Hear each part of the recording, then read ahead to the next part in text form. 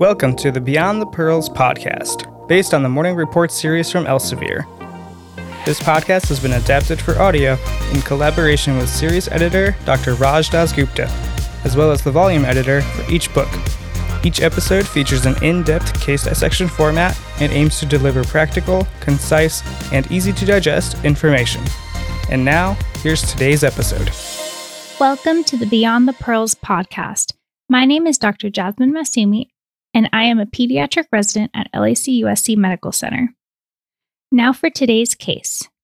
A 20-day-old premature male infant who develops feeding intolerance by Rebecca Mayer and Jennifer Shepard. A male infant is born at 29 and 5 weeks with a birth weight of 1,450 grams, is now 20 days old in the Neonatal Intensive Care Unit, or the NICU. Enteral feeds with breast milk via a nasogastric tube were initiated on the second day of life. The caloric density of his feeds was recently increased from 22 to 24 calories per ounce. With his most recent feed, he has a gastric residual of 12 mLs, more than his usual volume of 1 to 2 mLs. What are some causes of feeding intolerance in premature infants? Feeding intolerance is the inability to digest feedings associated with increased gastric residuals, abdominal distension, and/or emesis. In preterm infants, gastric emptying and intestinal motility are immature, which can result in gastrointestinal reflux, gastric residuals, distension, delayed passage of meconium, bowel distension, and benign feeding intolerance. Sepsis in a neonate can cause a functional ileus, which can present with increased gastric residuals. Necrotizing enterocolitis, or NEC, can also present with gastric residuals as an early sign. Now time for a basic science pearl. Preterm infants have decreased gastric acid secretion, impairing the activity of enterokinases, enzymes secreted by the duodenum that are necessary for the activation of pancreatic enzymes, which aid in digestion. Enterokinases require an acidic environment for proper functioning. Case point 54.1. The patient has been having increased number of apneic episodes, tachypnea, tachycardia, and an increasing oxygen requirement. His temperature is 97.7 degrees Fahrenheit, blood pressure is 78/36 millimeters of mercury, mean arterial pressure is 50 millimeters per mercury, pulse rate is 183 beats per minute, respiratory rate is 66 breaths per minute, and oxygen saturation is 96% on 1 liter per minute of oxygen via nasal cannula. Patient is minimally reactive, tachypnic with subcostal retractions, and tachycardic. His abdomen is full, soft, and non-tender with bowel sounds. What studies are important for further evaluation of an infant with new onset feeding intolerance and clinical deterioration? When an infant presents with feeding intolerance in the context of clinical deterioration, it should not be attributed to physiologic feeding intolerance due to prematurity without further investigation to rule out more serious causes. The investigation should include evaluation for infection with a complete blood count, or CBC, C-reactive protein, or CRP level, blood culture, and abdominal X-ray. Time for case point 54.2. CBC, CRP level, coagulation studies, capillary blood gas values, blood culture, and chemistry panel are sent, as seen in Table 54.1. The abdominal X-ray demonstrates dilated loops of bowel, pneumatosis intestinalis, or air in the bowel wall, and portal venous air, as seen in Figure 54.1. The patient passes a large, grossly bloody stool. So what is necrotizing enterocolitis? NEC, or necrotizing enterocolitis, is an acute inflammation and ischemia of the intestinal mucosa, often resulting in intestinal necrosis, and is a medical emergency. The overall incidence is 0.5 to 5 out of 1,000 live births and approximately 7% in infants with a birth weight of less than 1,500 grams. The vast majority of cases of NEC occur in premature infants, with incidence and associated fatality rates inversely related to gestational age and birth weight. Surgical intervention for NEC is needed in up to 50% of cases. In spite of numerous advances in the care of neonates, the morbidity and mortality due to NEC have remained essentially unchanged. The mortality rate associated with NEC approaches 30%, with significantly higher mortality in those requiring surgical intervention, which is about 35%, compared to those requiring medical treatment alone, which is about 21%. What physical examination, laboratory, and radiographic findings are suggestive of necrotizing enterocolitis? The examination findings in infants with NEC range from subtle signs to fulminant illness with significant compromise. Gastrointestinal signs include feeding intolerance, delayed gastric emptying, abdominal distension, abdominal tenderness, discoloration of the abdominal wall, and bloody stools. Systemic symptoms include apnea, lethargy, respiratory distress, and temperature instability, as well as decreased perfusion. Patients with NEC can have abnormalities in their white blood cell count, which most often is decreased, but it can also be elevated.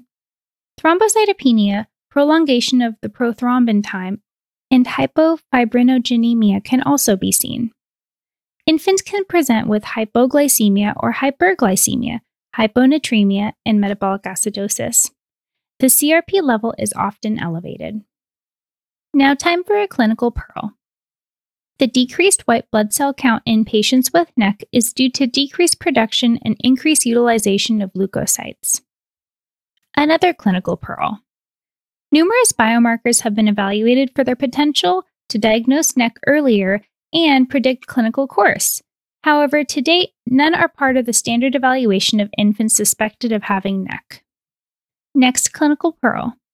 Pneumatosis intestinalis is caused by hydrogen production by pathogenic bacteria. Pneumatosis intestinalis can also be seen in infants with Hirschsprung enterocolitis or severe gastroenteritis. How is the severity of necrotizing enterocolitis classified? Because of the wide spectrum of clinical presentations of NEC and lack of a uniform set of diagnostic criteria, Bell and colleagues in 1978 proposed a system of classification. As you can see in Table 54.2, it lists the physical examination and radiographic signs associated with each stage of NEC. What is the pathophysiology of necrotizing enterocolitis? It has been suggested that a combination of numerous factors, including genetics, immaturity of the intestinal tract and its functioning in preterm infants, alteration of the microbiome in premature infants, abnormal circulatory regulation, and an exaggerated inflammatory response to stimuli may all play a role in the development of NEC. The amount and diversity of bacteria in the neonate vary based on the mode of delivery, antibiotic exposure, diet, maternal flora, and even genetic background. Breastfeeding and vaginal birth contribute to more diversity, whereas antibiotic exposure decreases diversity. Very low birth weight or VLBW infants, or those who are born with birth weight less than 1,500 grams, are less likely than term infants to breastfeed after birth and are more likely to receive antibiotic therapy, resulting in less microbiome diversity. Additionally, preterm infants have more pathogenic organisms and fewer beneficial organisms. What are the risk factors for developing necrotizing enterocolitis?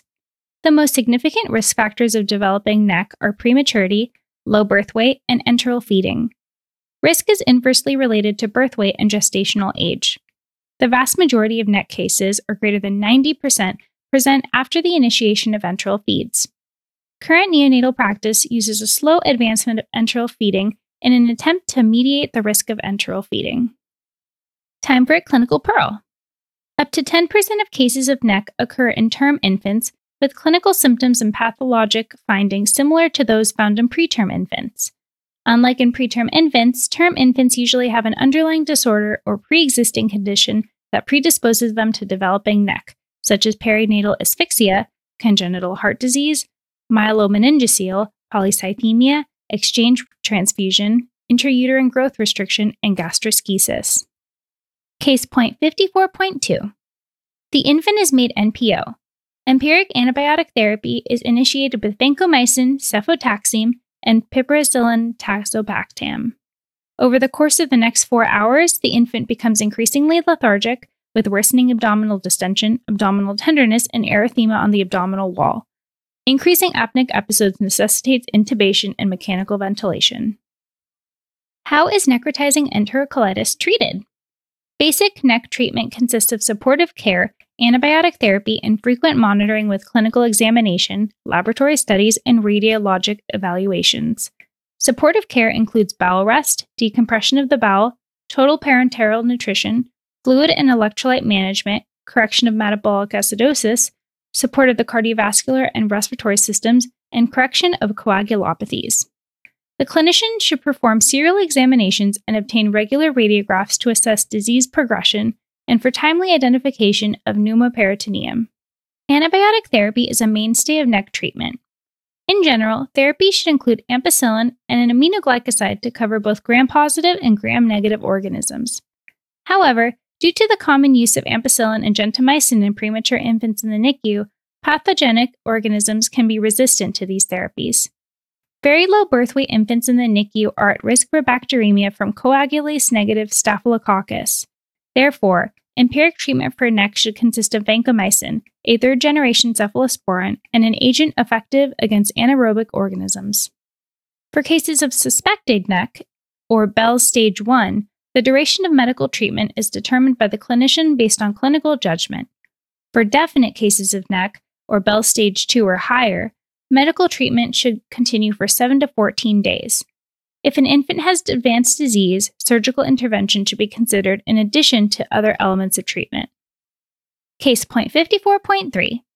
The patient is taken to the operating room for a laparotomy which reveals fecal material in the abdominal cavity and segments of necrotic bowel in the ileum, cecum, and right hemicolon requiring resection.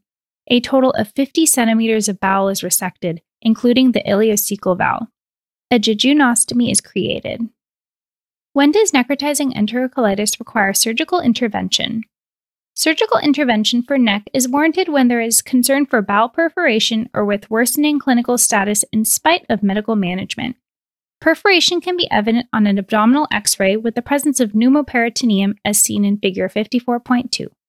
In severe cases of pneumoperitoneum, a supine abdominal X-ray can demonstrate the football sign, which occurs when the falciform ligament is outlined by intraperitoneal air as seen in Figure 54.2. Pneumoperitoneum can also be suspected if the patient has significant abdominal distension, tenderness, or discoloration of the abdominal wall. Laboratory values including significant thrombocytopenia, metabolic acidosis, neutropenia, a left shift of segmental neutrophils, and hyponatremia are associated with more severe neck and could warrant surgical exploration, even in the absence of obvious pneumoperitoneum.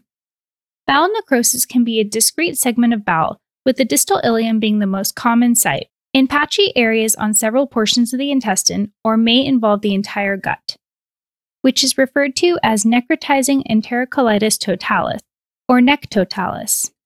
Surgical intervention is usually done via a laparotomy with resection of the necrotic portions of bowel, as seen in Figure 54.2, and the creation of an intestinal stoma, although infrequently a primary anastomosis is performed. The other surgical intervention that can be considered is peritoneal drain placement. Time for another clinical pearl.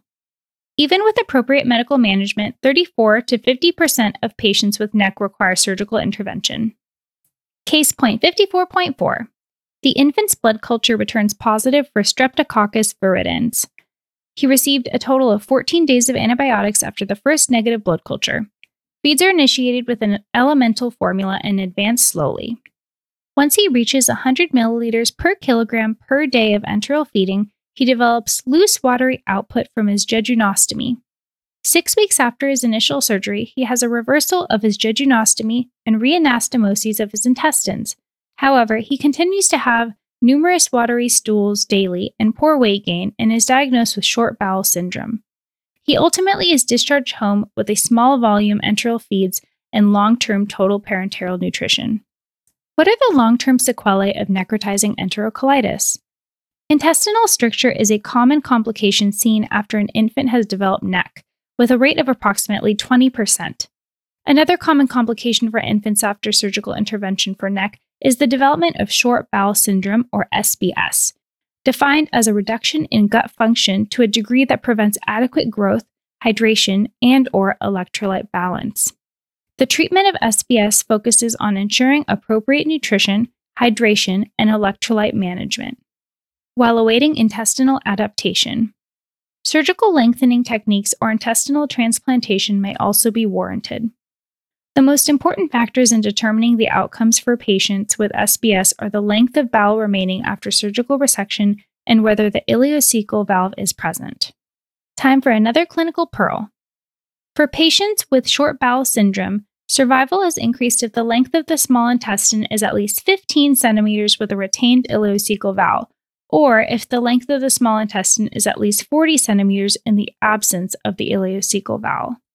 Compared to other very low birth weight infants, infants with NEC are more prone to neurodevelopmental impairment later in life. Although the reason for this is unclear, damage to existing cerebral tissue by the acidosis, cytokine release, inflammation, fluctuations in glycemic regulation, and hypotension, all of which can accompany the acute phase of NEC, could play a role. So, how can necrotizing enterocolitis be prevented? The use of human milk. Mother's own milk or donor breast milk for feeding has been shown to decrease the risk of acquiring NEC compared to the use of formula. Fortification of breast milk is standard practice in the NICU to provide preterm infants with adequate calories and minerals. In an attempt to prevent NEC, enteral feeds for premature and very low birth weight infants are most often initiated at a very small volume and increased incrementally until the full volume is tolerated.